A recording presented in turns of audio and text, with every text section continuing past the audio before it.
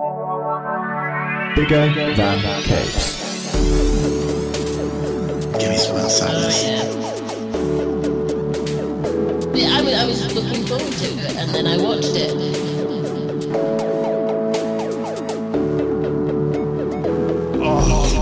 Oh, dry.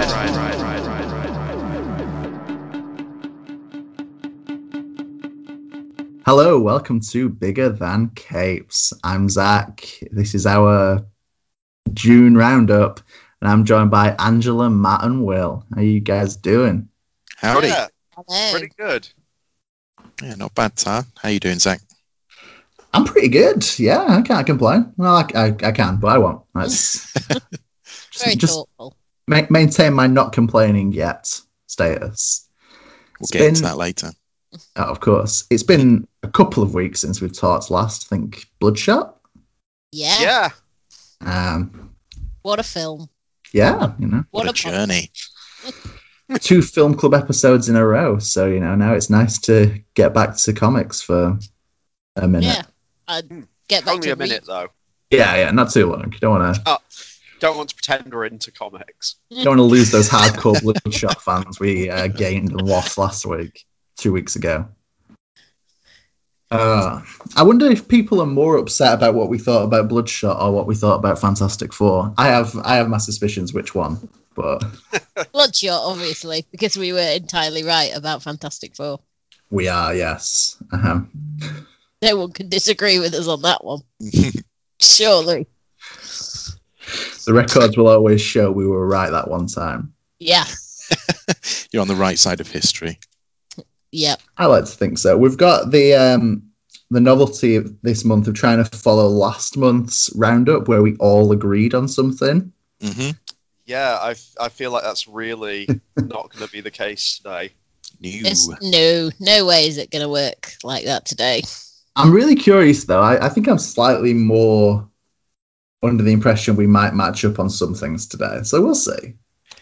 I mean, the fact that we've all agreed that we think it's going to be different makes me think it might all be the same. That we've all We had, jinxed ourselves. like the opposite thoughts that we thought we were going to have, and Or that we think actually- others will have, but we all actually had the other thought that we thought we were thinking of having, and then That And then this I might be the thought- most 90s sitcom of sentences that will. just needs to end with a bass line. Boo-ba-doo-boo-boo. Oh yeah, that's Seinfeld bass. I recently learned that the bass from Seinfeld was all played on keyboard, and everything I believe is a lie. Your world falls Oh away. wow. Oh. Yeah, pretty devastated by that one. Well, Um, good night, folks. That's all from. So That's thanks, all from thanks to Yeah, I just got to go and just reassess things for a little Yeah, while. I mean, the world no longer makes sense. thanks for Davey504 on YouTube for ruining my understanding of reality there. Right, so should we go and do that catching up type Yeah, stuff we normally do? I mean, I've got a couple things. I'll get Like- comfortable for this. So I have caught up on One Piece. 1017 chapters of comics read finally. Have you set a marker of when you started this? So technically, I started over a decade and a bit ago, and I've fallen off it. Like, it was longer ago than that. Even I've tried to read One Piece a bunch of times, and every time I've never really gotten that far into it until this one. Okay. And I did this one I started this one a year ago. So it's been I've taken it slowly. Yeah. I didn't want to rush through it, and I've been reading a bunch of other comics and books and stuff, like actual words, rather than just words and pictures. La-dee-da. Yeah, I know. But yeah, real good. And if you'd have asked me a couple years ago, I'd have said it's probably okay. But no, it's a very, very good comic that is kind of one of these things where, the fact that it is as long as it is one of the reasons it's so good. Because it's had like 25 years to just to tell its story and create its and enrich its world under the guidance of like one sort of creative helmsman. Other thing is the trailer for the Chainsaw Man anime dropped yesterday, and it looks incredible. I'm very excited. Sorry, go on. I was just saying, I've just read the first issue of Chainsaw Man. I've got to admit, I'm a bit of a sucker for that episodic shonen manga of almost any type. Like, they follow a certain trope that I just thoroughly enjoy. And I can do so, as you say, over 1,000 chapters of something. And I'm not sure I've read that much of any single series. No. But collectively, I've probably read something like that. But yeah, I read the first issue of Chainsaw Man, and yes, it's utterly rad. So really looking forward to the anime. Yeah, and it's one of these ones where it's both like incredibly rad and weird, whilst also having some genuine actual emotional maturity. Yeah. In there, whilst dealing with a character with no emotional maturity. No, whose arms and head are chainsaws. Whose arms and heads are chainsawed sometimes. It's a complicated world. Yeah, so like that's mostly me. Actually, have I been on since I got my Berserk tattoo?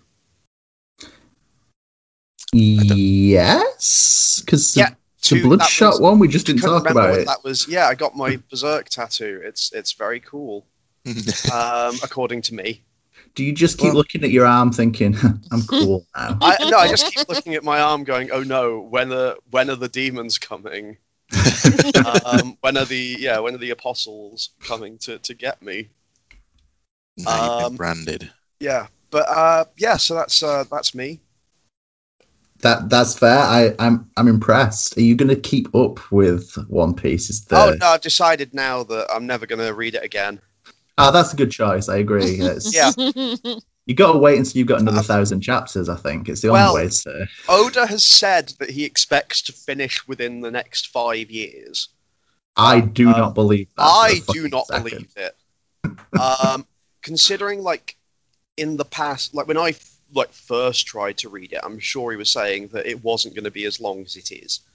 That it had, like, a timeline that seemed a bit closer than 30 years. Is it one of those where it's always, I'm going to finish within the next 5 years, though? I don't think it's that bad. But it's not going to be 5 years. I cannot see it happening. And I'm sure, because we've doubted him so much now that... He'll prove you wrong now. Oh, yeah. He'll go, Zach, set an alert for 5 years' time. And if One Piece is finished, we will apologise on the podcast.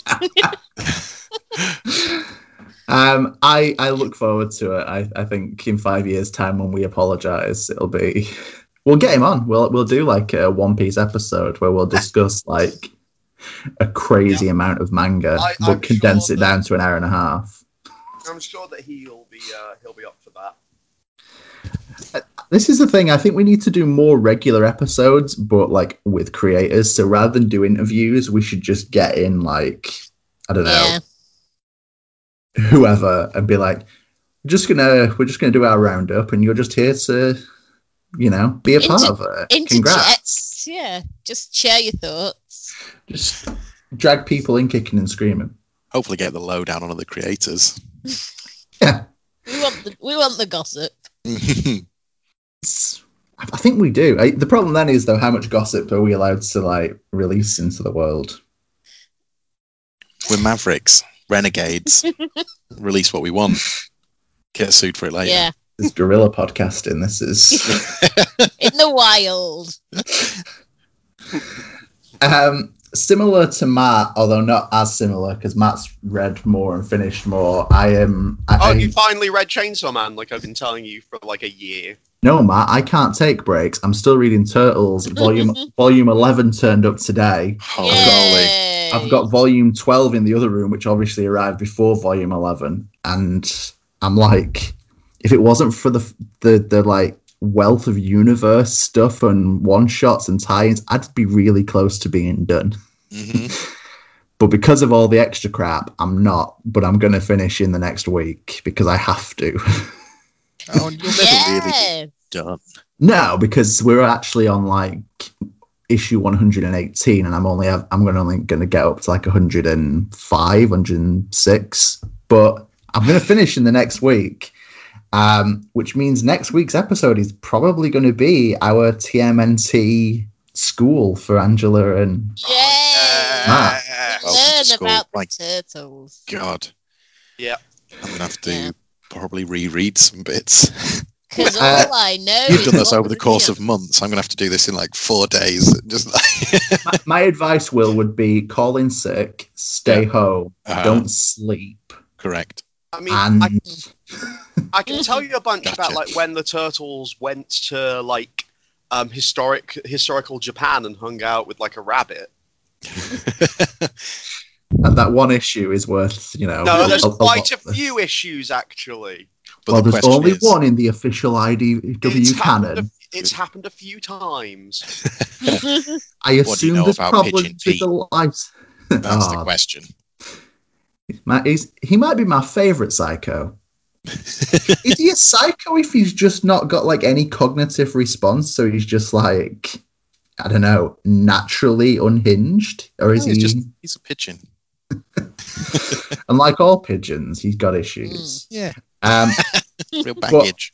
I had to take a break while I was waiting for these to arrive, so I've actually like read other comics. I caught up on Redneck and then realized Volume 5 came out, and I've not read that, so I'm not caught up.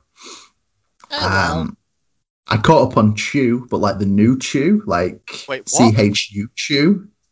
Oh yes. I missed that was coming out. It's like a prequel about Tony's sister Saffron. It's good. It's better than I expected. Good. That warms my heart. Yes, it's well worth checking out. I might even write some words about it for their website, because I assume I'm not that far behind when it was released. I don't know. Maybe I am. When has that stopped us? It's our website, so we can kind of do what we want.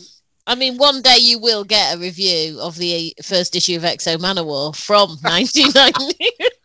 To be honest, I was thinking, Angela, if you want to go back and just review old Valiant as just like as a time machine sort of piece. Well, I was thinking about while reading Mind MGMT and thinking, we should do some like retrospectives. Yeah, we should, because we kind of did a few on and off, and then we've gotten distracted by all the current comics. I think a lot of the time that some of the retrospectives were helped by certain seasons, like we did a Halloween thing and the alt superhero thing that kind of lended itself to certain books.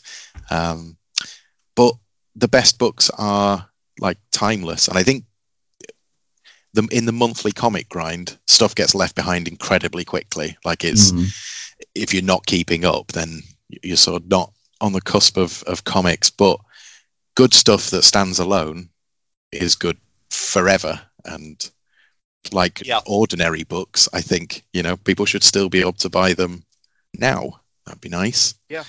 That's fair. So I think doing a few retrospectives. I'm not sure why we're talking like website in the middle of a podcast. Because everyone should read. Keep people on the inside. Yeah. Well, everyone needs to read.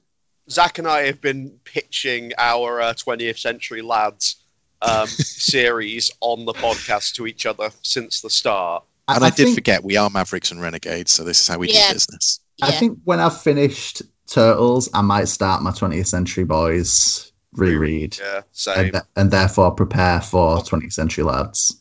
I've got one like albatross off my neck, like with One Piece being done, so I'm free. to do it. Sweet freedom, Matt. Yeah, I think we'll get there and we'll do 20th Century Lads at some point. I don't know what year, but it will happen. It'll begin with a 2. It'll be 20 something. Yeah. Seems, yeah, I like our chances. Yeah. But yes, I like our live podcast website admin. I think we should do some retrospectives. Let's make it happen. Yeah. You done anything cool, Angela? No, I have nothing.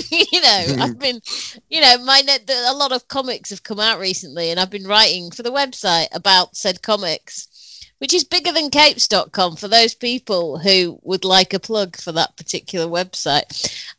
No, I mean, the most exciting thing I did last week was build a very small Lego R2-D2, which, lovely. It's pretty cool.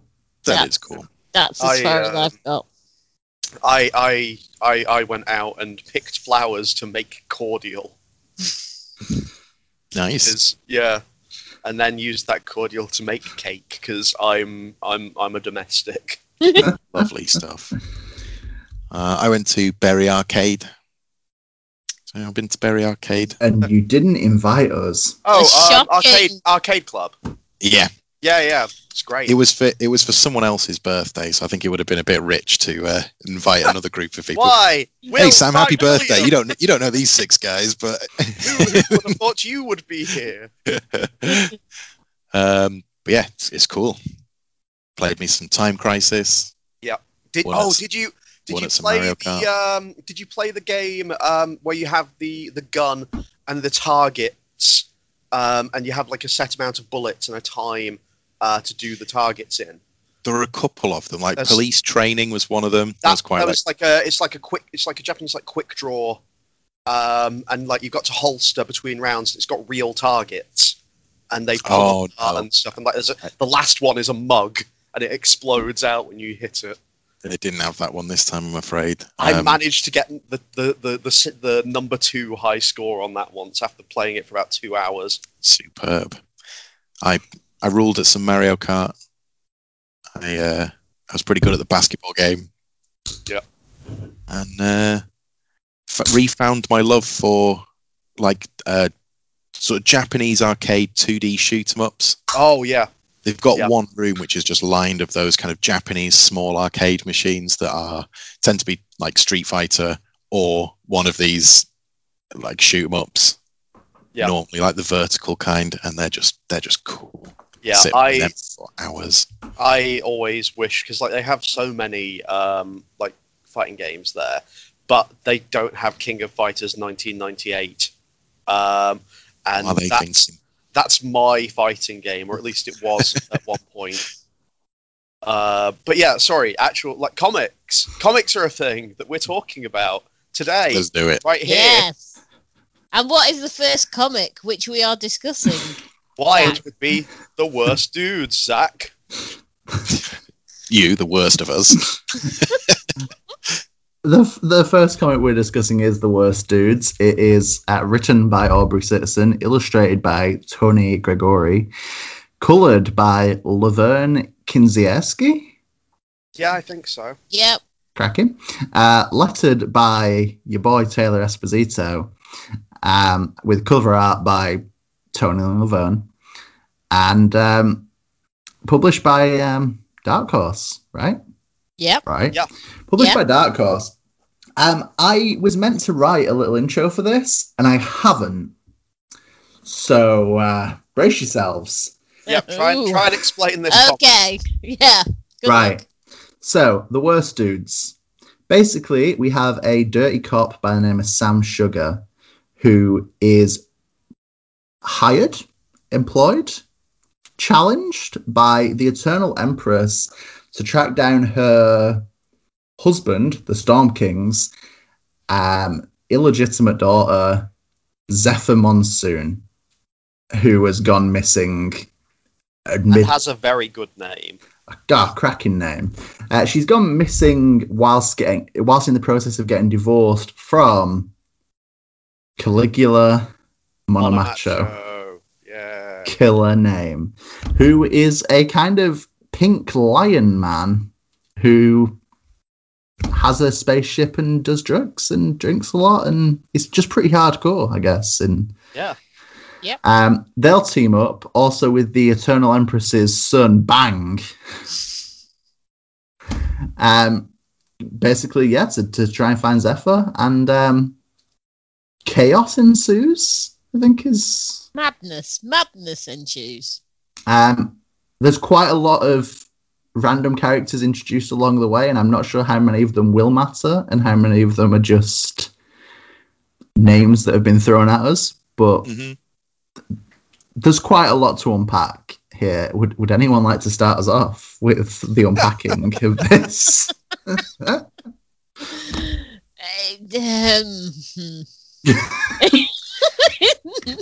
I'm not quite sure what side I'm going to fall on here.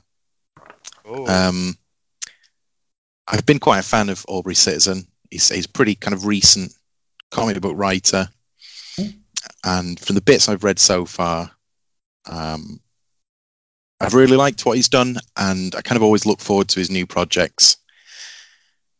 This issue doesn't work for me.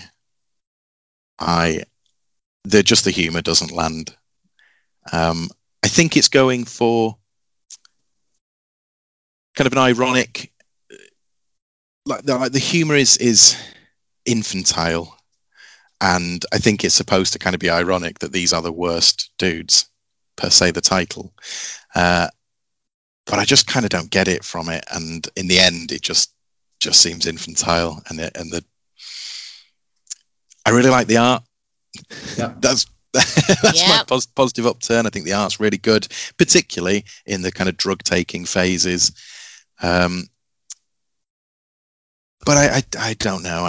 It just, the humor just really doesn't land for me in this. It feels. It's hard for me to say this because I love toilet humor, but it feels like it's done it without that slight air of irony to it. It feels too kind of on the nose for me.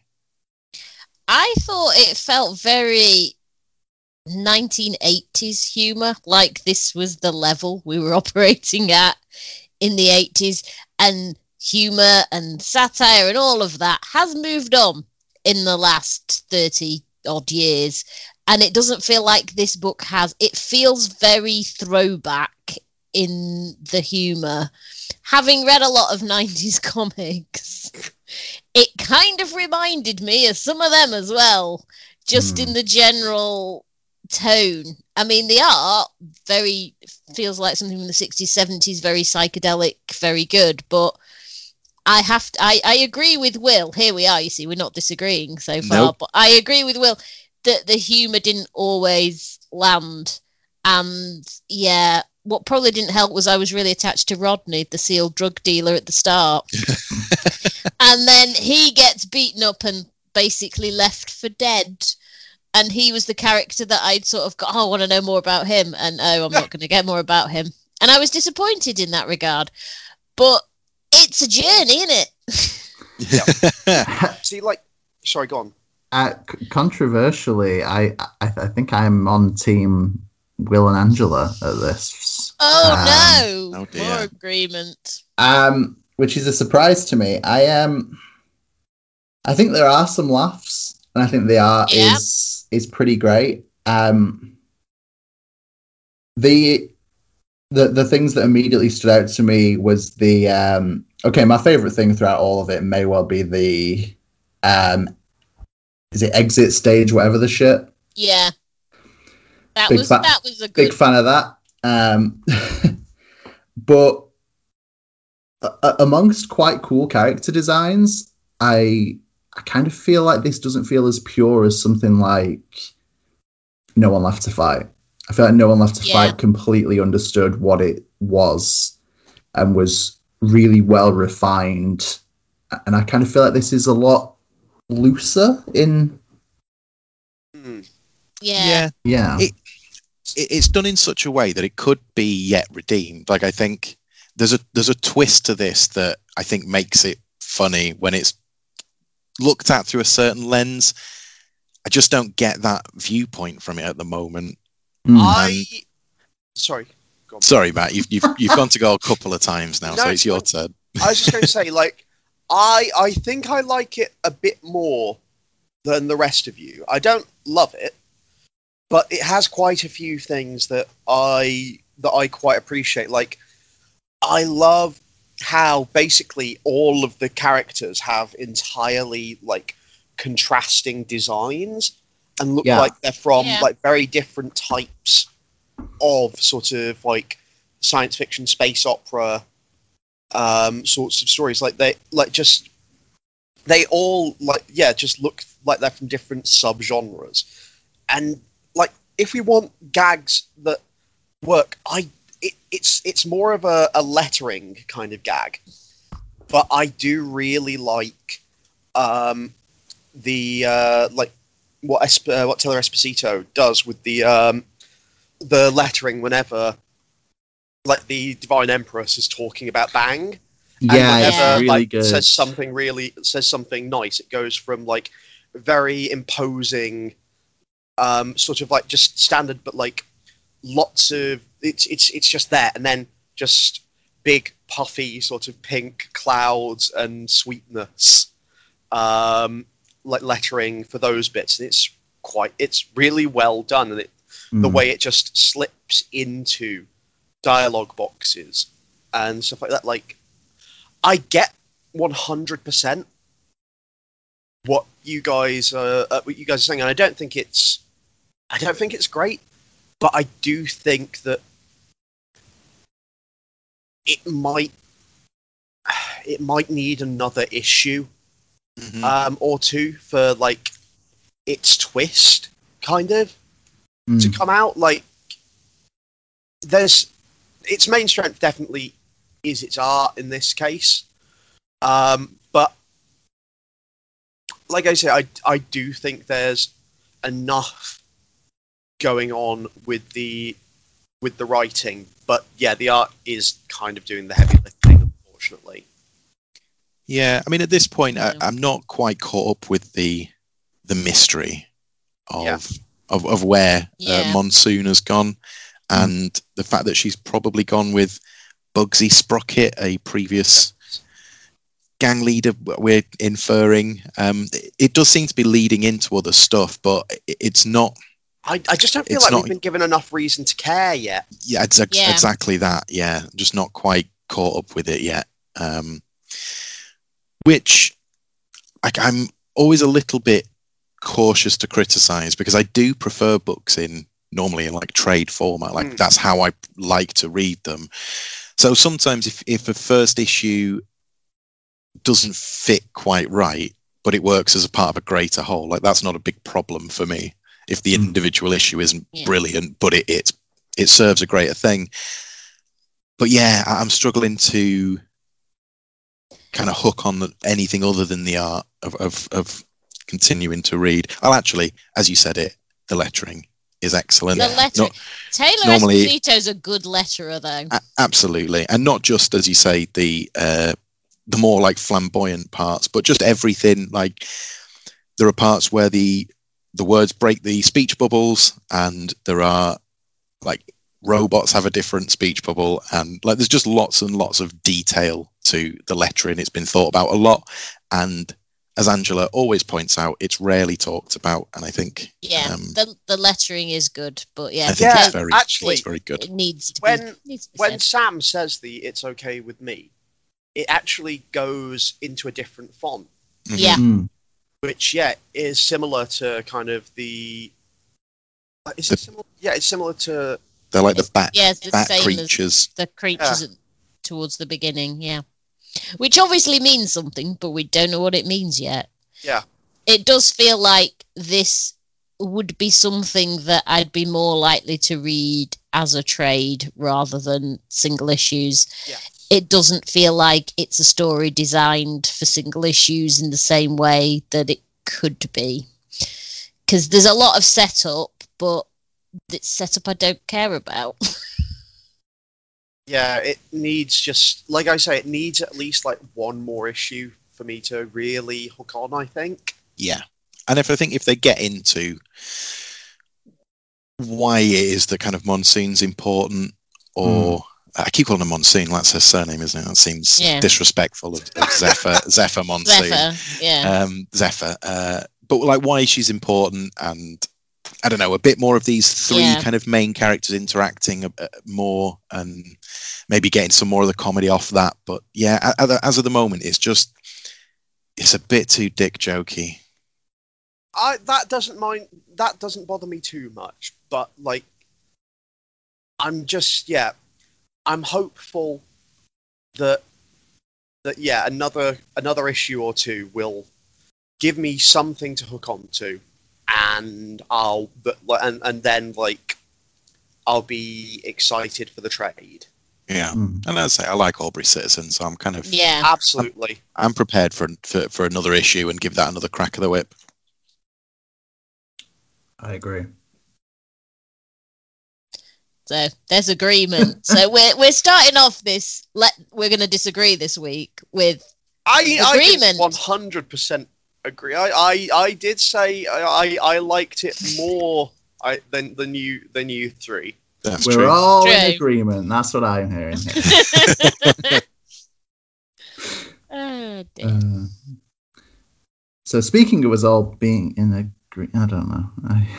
Speaking of us all being in agreement, Angela, say something. Right. Well, we'll all agree about Barbaric on pain of something.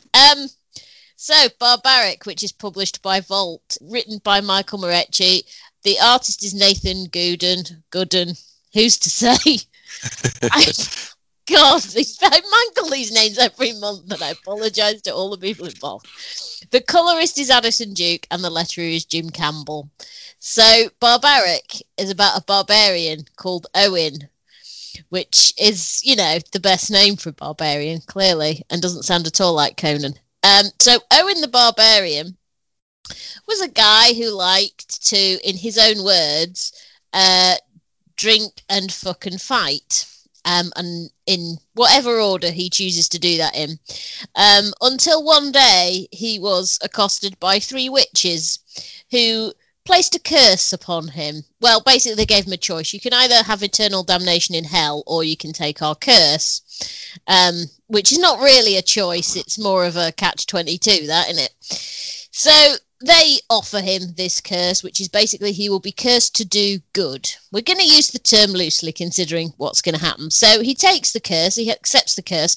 His axe, called Axe, has no other name, Axe, becomes, enchanted and speaks to Owen and is basically his moral compass. So basically, Axe tells Owen who they can kill for the moral good.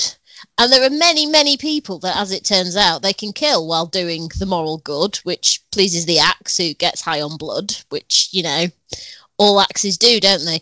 But no one else can hear the Axe speak apart from witches, so everyone thinks Owen's a madman who just goes around talking to his Axe. It's a running joke. It amused me greatly. He goes about and slaughters people for the moral good, the better world of the world. And then at the very end, he does end up meeting another witch, and, he must team up with her, presumably, but that's how it ends. And I just really enjoyed it because it had humour and it had gore. And if you are writing a comic book that Angela likes, you will include those 2 things. So, tick and tick. Done. I enjoyed it a lot. Yeah. Will, yes, sir. You also have read a bunch of Slain, haven't you? Yeah.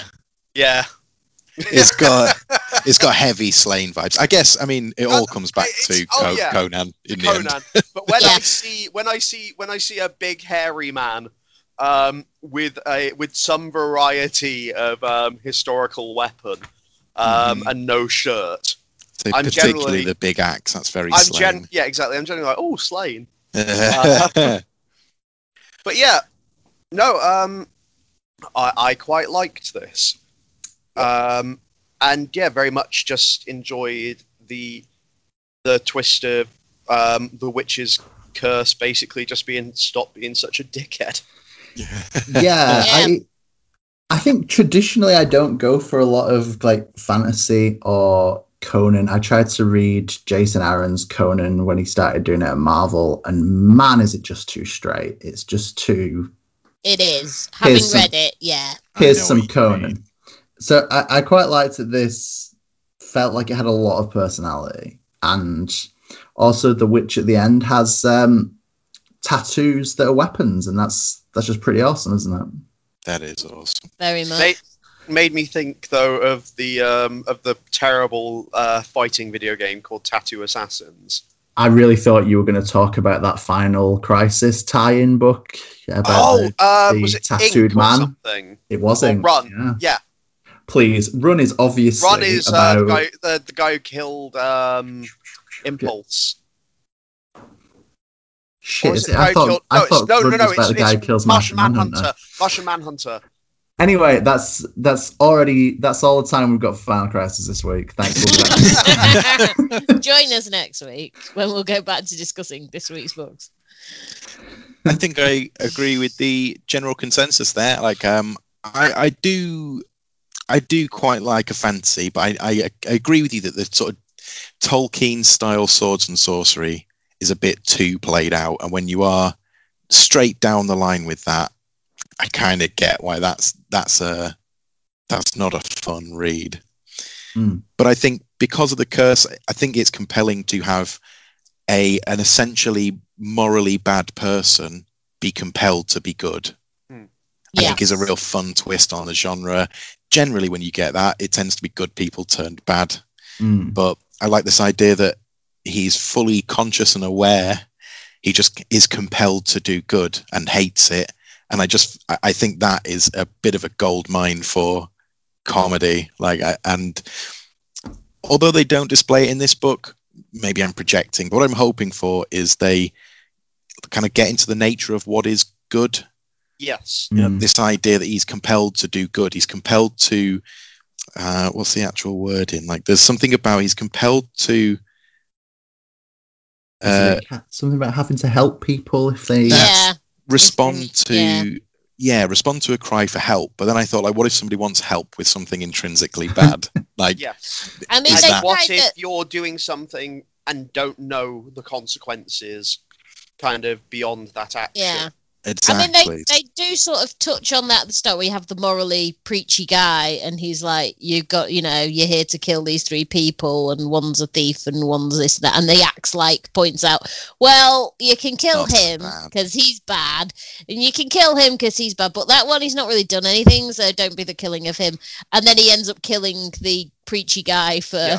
Which I really like those two panels. Where just that panel where he slices him in half is just the fact that in the first one you see that just half his beard is gone and then he just slides apart, all his fingers come off. Oh, that's good stuff. Just stuff like did the witches themselves define what good is and what's their moral code?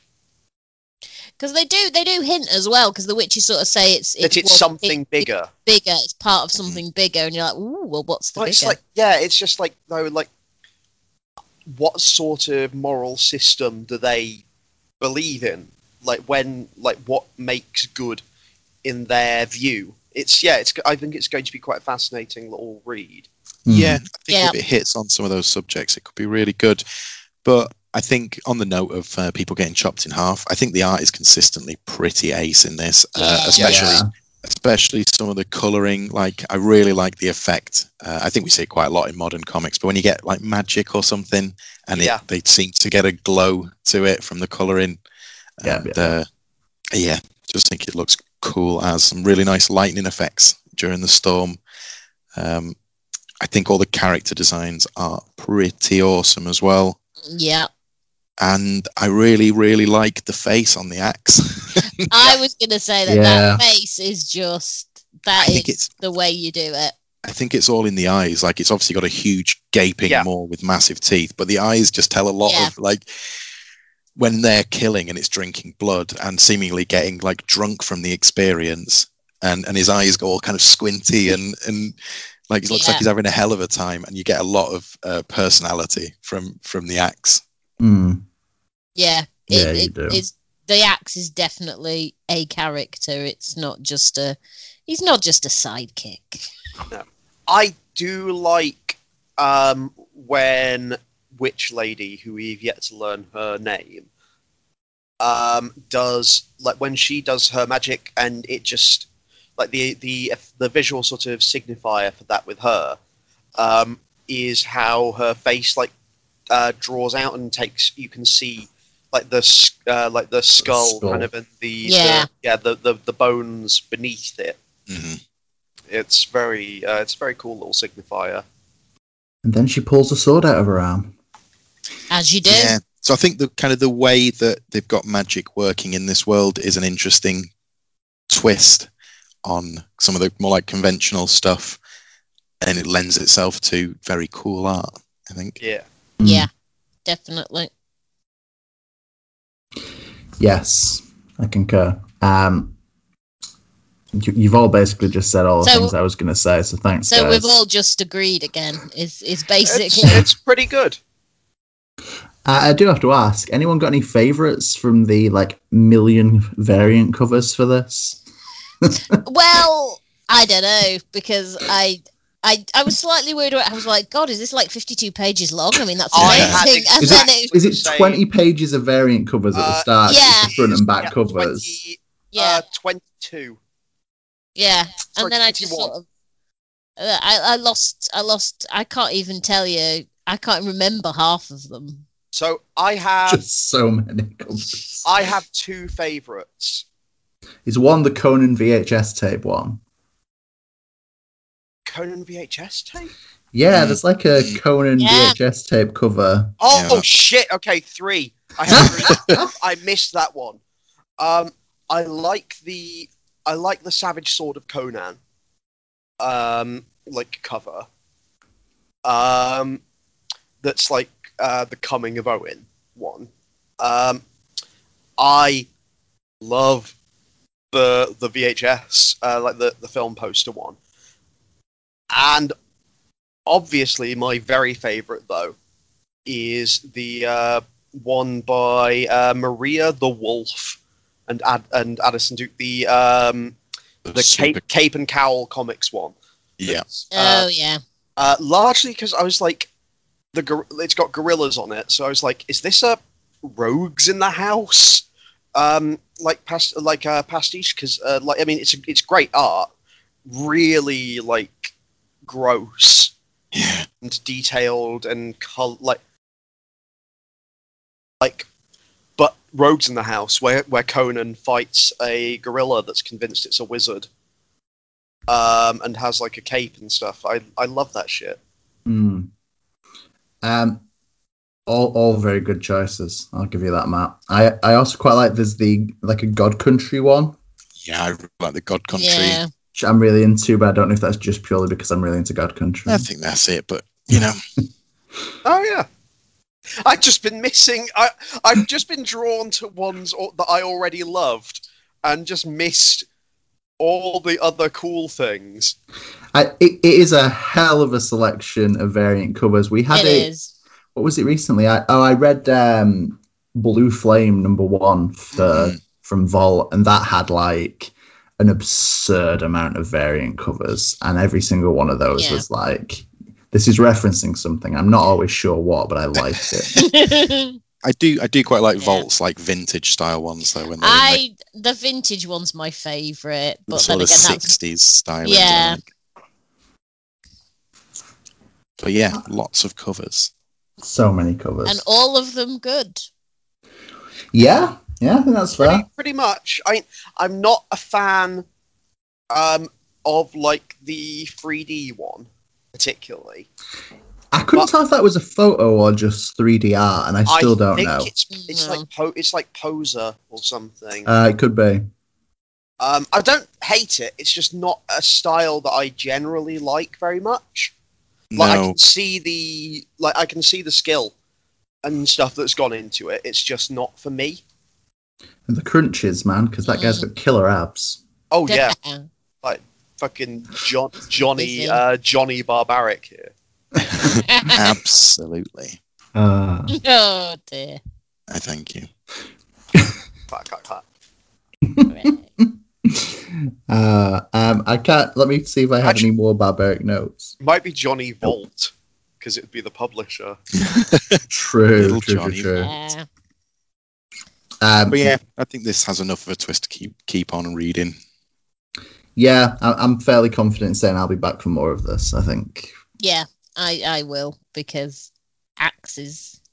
And a talking one at that. Talking axes. Sweet. I mean, not only do you give me an axe, but you give me a talking axe. I'm on board. So, well, is that everything?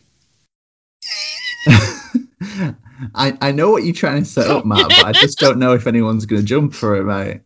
Why, yes, Matt, that is everything. Oh, brilliant. Then I guess it's time to move on to everything Archie. I don't get it. So, my book is Everything's Archie from Archie Comics. The script is by Fred Van Lente. The pencils and covers are by Dan Parent. Letters by Jack Morelli. Colours by Glenn Whitmore. And inks by Bob Smith.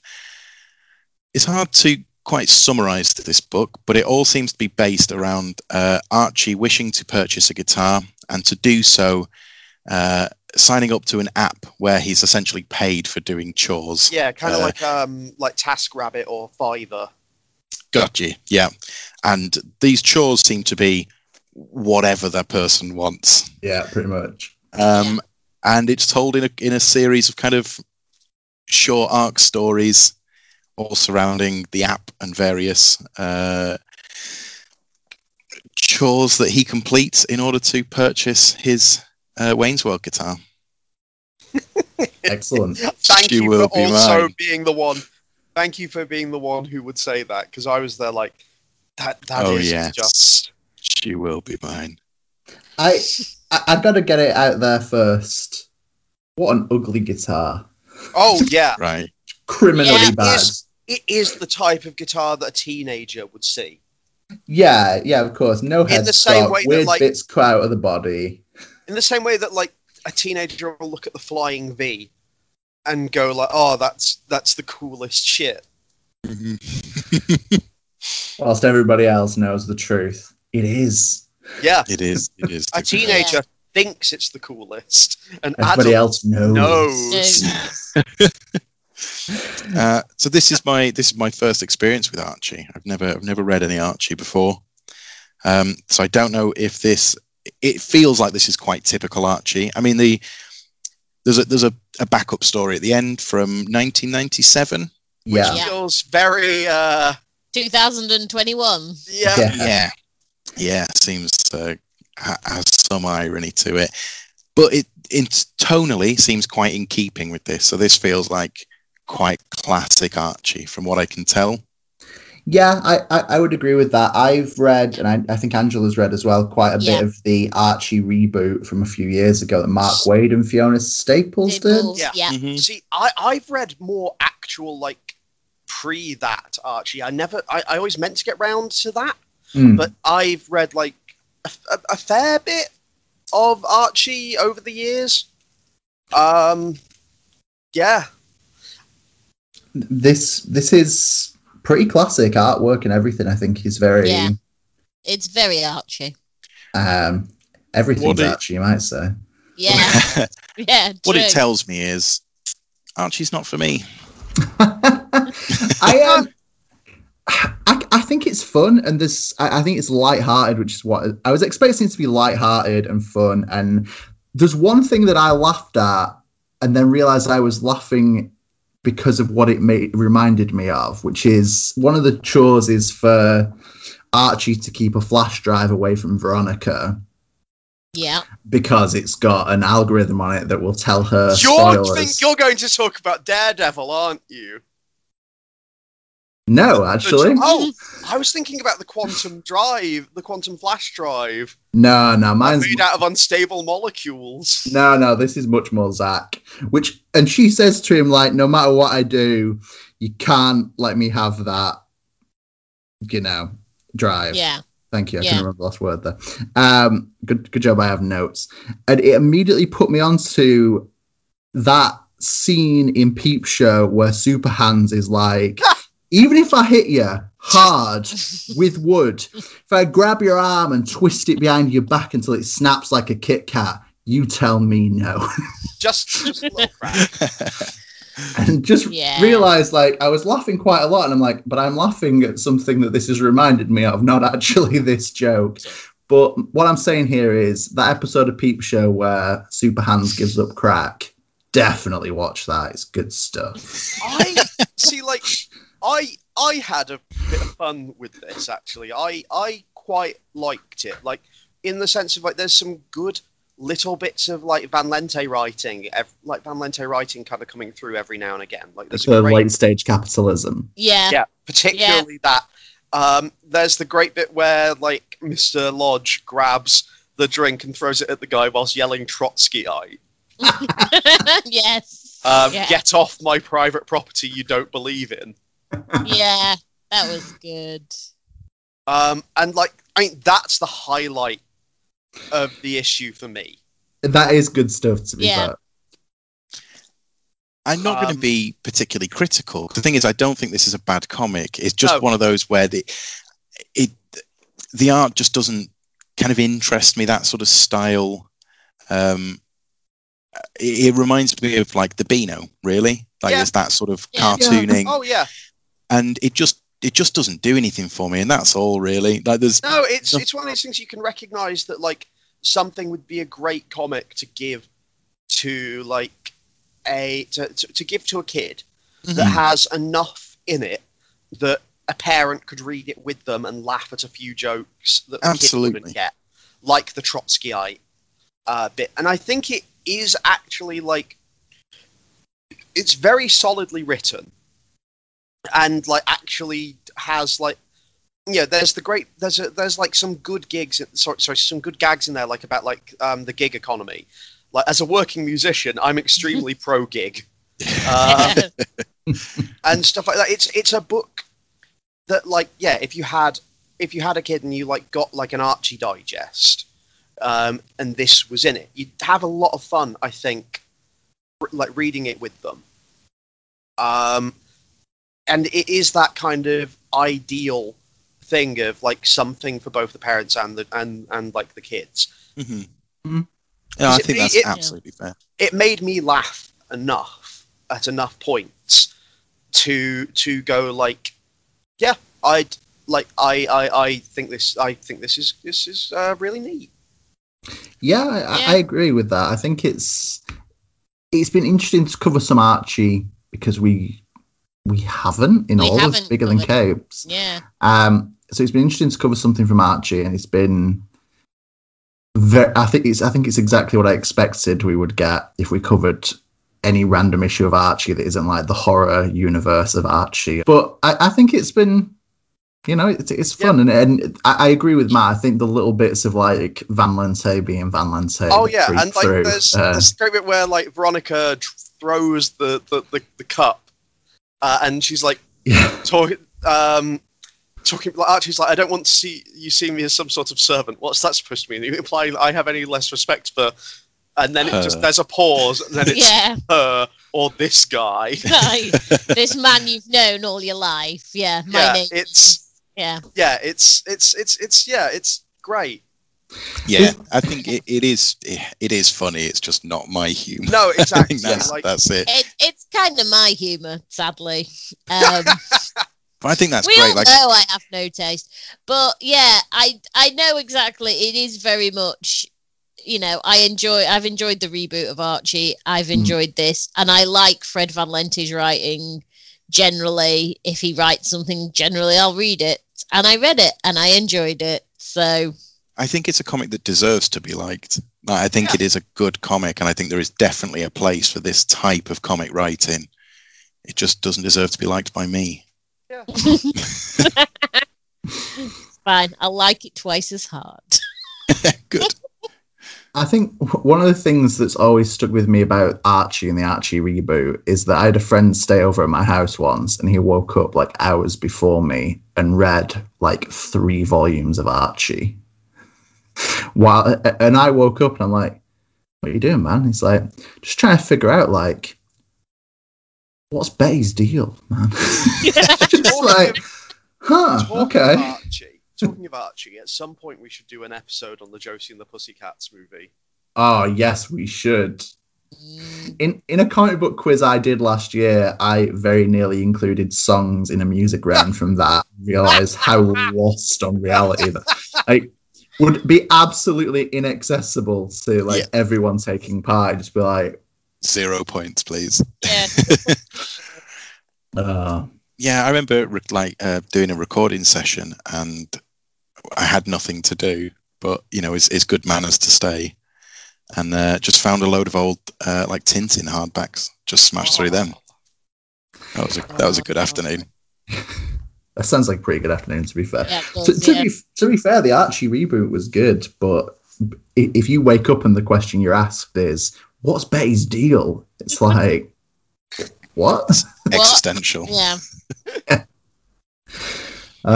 Speaking of existential. Yeah. So, my comic this month, the one comic I've read. No, my comic this month is the 6 Sidekicks of Trigger Keaton from Image Comics. It is written by Kyle Starks with art by Chris Schweitzer and color assists from Liz Schweitzer. Okay, so 6 Sidekicks. Trigger Keaton is such a fucking jerk. And solid opener. True. And he's dead. And this is this isn't a bad thing necessarily, but also he's been murdered, or at least Miles Wynn, his latest sidekick, thinks he has been. And he enlists some of Trigger's former television sidekicks to help him solve the case. This comic is good. I like this comic quite a lot. It's a Kyle Starks comic, so I'm generally going to like it. They've always got really solid dialogue and a lot kind of going on, lots of little background jokes, and Chris Schweitzer's art is real good. There's so much character work that goes into everyone's designs. No two characters look quite alike. Miles Wynn has this, it's the most chiseled face I've ever seen. He's just all angles, all right angles and stuff. And you've got Terry Komodo, who is former sidekick, martial arts child sidekick, and now a stuntman and alcoholic, and he is just the most that guy. He's if the dude from Big Lebowski was more aggro and studied martial arts in his design. It's real good. I knew from the opening splash character page where it tells you the 6 sidekicks. Yeah. That Terry Komodo was going to be my guy. It's just a name thing. It's yeah. I have to immediately ask the question of so what's everyone's favorite Terry Komodo line? There are many. I've got it out the silence while I reread 3 written down, but I don't want to take them all. Okay, go give one. You should have known it, me. I can't. You're gonna say mine right away. I shouldn't have let you say one. You should have known it was me because whoever you heard talking sounded handsome and tall. Yeah, that's the right one. I got 2 others though, so I can take Angela's and Will's as well if that helps. I'm going to hit you so hard you become funeral confetti. Damn it! That's the one I was going to go for. Well, I'm going to go with... Go on. Sorry, I was going to say particularly because of Paul's in the background saying funeral confetti. I don't know. I mean, one of his early lines: "This guy's the Judas Iscariot of child actors, and I refuse to tolerate his presence." Congrats, you 2 have nailed the other 2 that I had written down. I also just like the invention of the concept of pocket beer. Yeah. just showing up to a place, having cans of beer in your pockets, and just referring to it as pocket beer. Yeah, pocket beer. Oh, I've got another one. What's a stuntman war? It's like a regular war, but with stuntmen, idiot. But I think in this book, as you mentioned, I think Carl Starks is excellent at scripting and voicing characters. They just feel immediately fleshed out. Like, you don't learn a great deal about each of them, but I get the feeling that they each have a backstory to be learned, and that they just feel like genuine characters from the get-go. And like, we see so little of Trigger as well, and like there's like just the bits that we see of him are genuinely fascinating. Like, but particularly there's a scene where Miles is sort of looking back on the time he spent kind of with him, and he's like, he's like asking me about like how he feels about like basically that no one cares about him, and he's just like, Trigger just says like, sad, lonely boy, I'm free, I am unencumbered, and it's like, I hate you, but I kind of want to try and understand how you view yourself, or like, I want to come to understand more about you. Well, as you say, I think he sets up a genuine hatred for a character you see very little of. Yeah. But it works real good, because you do, by the end of these 20 pages, you just think like, what a D-bag. But one element I really enjoy is that I get the impression we're going to get all 6 of the team together. They're all going to have different skills from their like TV work days. So both Paul and Terry are clearly like good fighters, but Paul has become a pacifist. So during a fight towards the end, he's just sort of dodging blows. It's very Jackie Chan, like having his jacket pulled off from his shoulders and just like narrowly missing punches. And Terry just, thinks he's God's gift to fighting and kicking ass. Yeah. And to be fair, he seems to be. Oh yeah, he's still pretty hardcore. I don't know how old Tad Haycroft is going to play into things, because he was the voice intrigued. of the Knight Rider-esque car. How everyone's like, how they're like, but he didn't have a sidekick in that show. It's like, I was the voice of the car. Yeah, I was the car, and then Paul's like, but you're Skippy, and he's like, no, I'm me, I'm Tad. It's just like, there's a lot to unpack even in just that little moment. Like, poor Tad. I love though how there's so much I like about like the design of this book, like how whenever like one of the sidekicks has their formal introduction, you get two newspaper clippings. Like, one is like the TV listings with like a highlighted thing about the show, and the other is why it was cancelled. It's like why it was cancelled, or something that happened on it. Yeah, why the relationship broke down. Yeah, like, and also I really want us. I hope that each issue opens with a flashback to one of the shows with like Trigger and the sidekick at the time. Yeah. I need it to, because I need to know more about Frankenstein and Frankenstein. Yes. I mean, the others as well, sure, whatever, but you know. It's a great name. It is. Yeah, gone too soon. Again, I think, as we were saying with some of the other books today, is kind of laying the groundwork for future things. And Richard Brannigan, sidekick number 4, is apparently like extremely famous. And like kind of successful, but his film career isn't taking off. Yeah.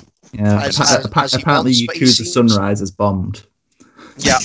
But he seems like a really interesting person, and I can't wait to get to know more about him. I think that's it. It lays down a bit of mystery, but it is interesting mystery, and figuring out what he's about is quite compelling.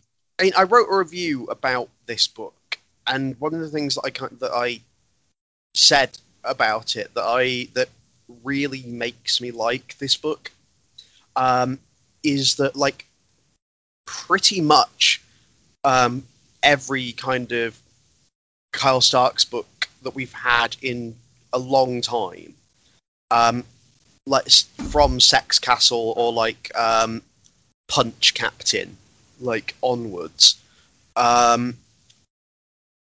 has been basically a book where the hero is like either the world's greatest, like the world's former greatest assassin, or like some particular type of like great cool badass. And this time it's kind of inverted. Like I don't want to say like Trigger Keaton's the villain of this book, but he's already dead. And he's the poison that's touched all of these people's lives. And like so like it's a case of like the world's greatest badass is just this toxic piece of shit, and we're not kind of hero worshipping them. And that's a fascinating kind of change to a Starks book that I'm really excited to see where it goes and how he kind of plays with that. Oh, also, there's some good background gags. Like, God must have needed a little more kung fu in heaven. Yes, banner, which I really love. The humour does land for me on this, for sure. Yeah, I think the balance of everything in this is really the balance of the action, the comedy, the kind of revealing moments about Trigger's past, and all really well put together. It's interesting as well seeing a Kyle Starks book. Okay, obviously there's other examples, but seeing a Kyle Starks book that Kyle Starks hasn't drawn, I think is always interesting. Yeah. Yeah. I really have been enjoying his work with Chris Schweitzer. Like, because he clearly just gets Starks. Like, they're a really good team. Yeah, and I think that they work together really well. The same kind of way that we saw how well Erica Henderson and Kyle Starks worked together with Assassination. I think. Yeah.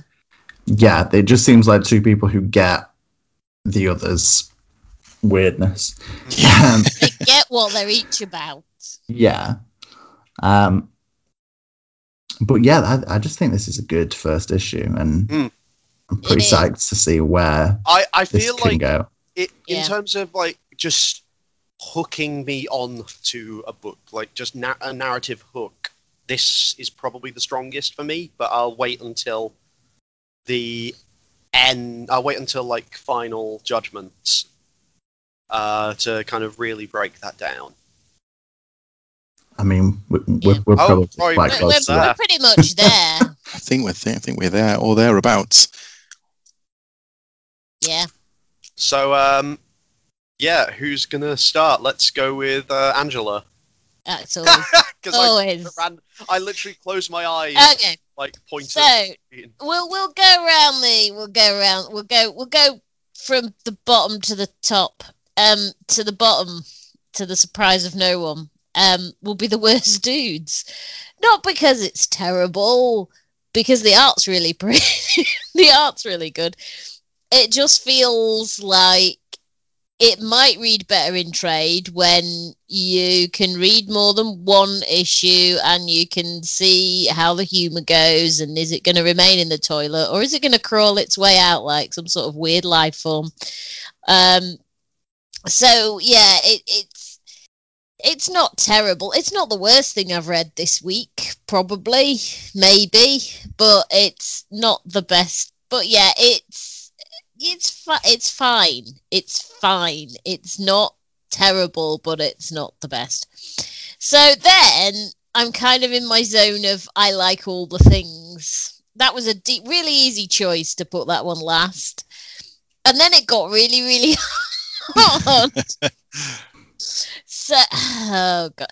So I'm going to go in third spot, but it could have gone anywhere apart from the bottom. Everything's Archie. It's good. I enjoy it. I had a nice time.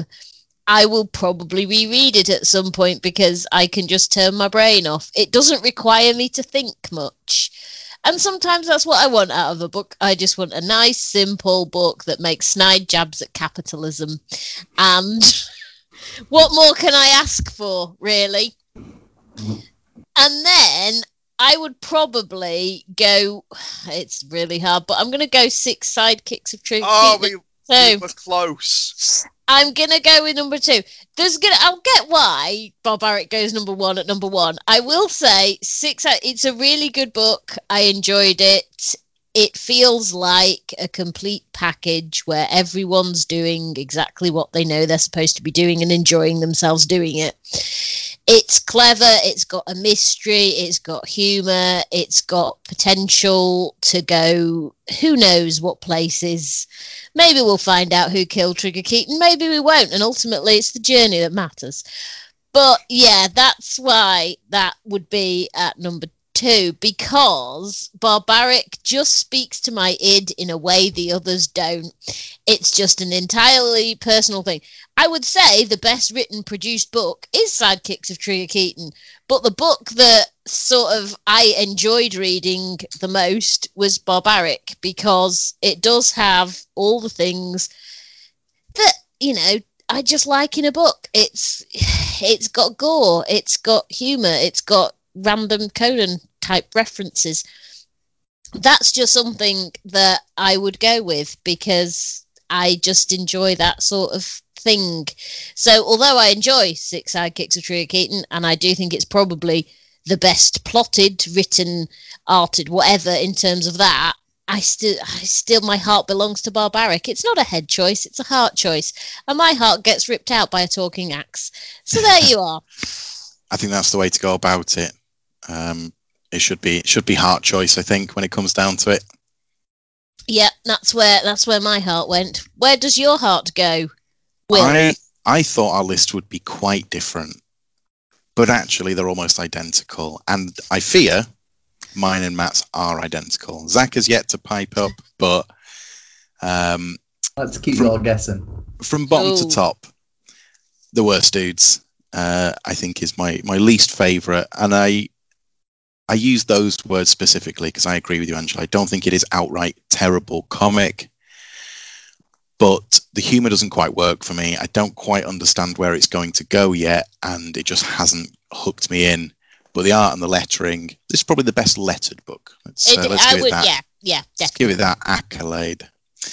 Third from bottom is Everything's Archie. Again, I really kind of didn't get on with this, and I think in another month probably could have been bottom, but I think it is sort of wholesome and well-meaning, and I always think that it's a good market to fulfill in comics. There's a lot of gritty and dour, and while I do enjoy my fair share of misery, I do understand that it is nice to have some light for some people.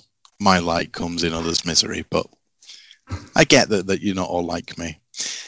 But second to that is Barbaric. I thought it was really good. I think the art's really nice. I think that the story is an interesting enough twist on the fantasy genre to get me involved. And hopefully I am projecting, but hopefully it goes the way that I think it's going to go. As we discussed, kind of the idea of what is good, and how that plays out in the form of an axe with a face. But the clear winner for me is 6 Sidekicks of oh god, I nearly said Buster Keaton then. Thanks. Now I can't remember what his actual name is. Trigger Keaton. Trigger. The 6 Sidekicks of Trigger Keaton. I'm very quickly becoming a very big Kyle Starks fan. I just really like the way he writes. I think it's funny. It's really engaging. I think the characters are really charming, even the ones that are awful. They're awful in such a funny way that a bit like, I forget his character name now, but 4 kids walk into a bank and there was the kid Burger. He's just my guy, man. I'm attracted to the like trash, but I love him. Yeah, jerks with hearts of gold. Right.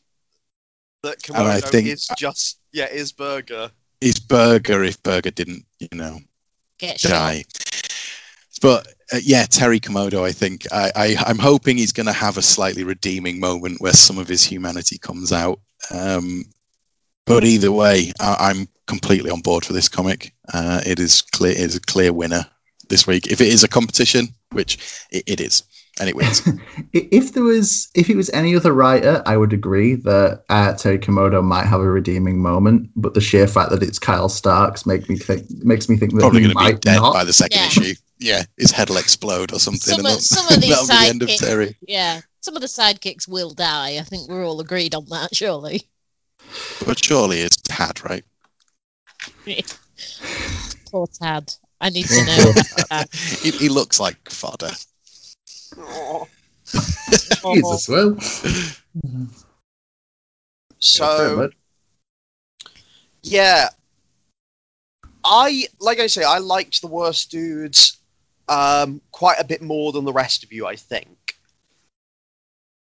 But I still think I'm going to put it in fourth. Like, I had fun with it. I genuinely did. Like, I quite enjoyed it, but I think I got a little more out of everything else. I think everything else kind of felt like maybe a more like just kind of landed a first issue better for me. Everything's Archie was just a complete story and stuff. But yeah, and Everything Archie is in third. Like I say, it's a complete story. It's just a really well done kind of goofy, all ages, comedy, sort of modernly sort of set, old style Archie comic. With enough jokes for a parent to read it to a kid and get something out of it, and for a child to learn to yell Trotskyite at their parents. And then it's in second place. It's it's Barbaric. The old bait switch. Yeah, the old bait and switch. I liked Barbaric quite a bit. I think Barbaric is going to be really fun. It's even if it's not it doesn't have the most amazing story kind of as it goes forward, I think there'll still be which I hope it will. I think that it's got enough to explore. I think that the violence alone will probably be good enough. All the violence is just so over the top and cartoony and gross that it is just really funny. It loops back round to just being silly. Yeah, and I love that. And that sort of Tarantino school of violence where things are just so explosive. Yeah. And bodies are full of so much blood that it becomes They so truly over the top that it becomes funny again. And then surprising no one, in first place, it's the Six Sidekicks of Trigger Keaton. I'm a big Kyle Starks fan, and this is really good Starks. And it feels different to everything that I've read of his before. Whilst there is going to be weird, silly action movie violence and stuff that's not necessarily going to be the driving engine of this book.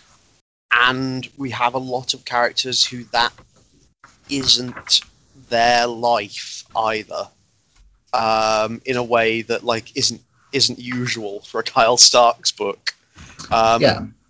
Normally, everyone in a Kyle Starks book who's a leading character in it, or in the lead sort of ensemble, is capable of doing some fucked up shit to people. And this, I think is just going to be really cool and fascinating to read. Yeah. So, Zach. Wowers. Well, Yeah. Which side are you coming down on, Zach? I ain't gonna bore you with the opening gambits of saying 4 worst dudes, 3 Archie. We all know that. Same reasons I've heard 100 times here, or 3, whatever. I think worst dudes is gonna be better in trade. Again, it might even be better by its second issue. Yeah, of course. Yeah. And if Dark Horse want to send us review copies so we can check, Feel free, Dark Horse. The gauntlet's been thrown. Archie is what I expected, and I'm game for Archie at basically any time. And then it's really, really hard because I don't think one of these books is better than the other. I think they're both equally rad. However, in the interest of restoring the status quo and... No, you're not allowed. You're not allowed to split us down the middle. I'm going to go with 6 sidekicks in second place. Partisan. I think it's really good. It's really good Kyle Stark. Oh, yes. Zach and Angela form in the coalition of chaos. It's Fucking... True Keaton, right. Matt's right. It is really good Kyle Starks. It is everything you would want from a Kyle Starks book, and it is a nice swerve that it is not the world's greatest anything, because he's already dead. The world's greatest arsehole is already dead. And it is real good, and I'm looking forward to the rest of it. I think it's going to be good in singles and probably even better in trade. Also, at some point, I'm going to find out what Frankenstein and Frankenstein is. And Yeah, buddy. Yep. hell yeah. Number 1 is Barbaric. But I got reasons. I'm not just going to echo Angela. Good. And I think my reasons are the fact that I'm not a Conan the Barbarian kind of guy, and I'm not a overly fantasy kind of guy. So I think the fact that, this got me, and it's got a talking axe that gets drunk on blood, and a barbarian called Owen, and it just looks rad, and it is. It's a good first issue. And I'm just really into this. It's got a talking axe, guys. Come on. I think we all know Angela's right this week. Yeah.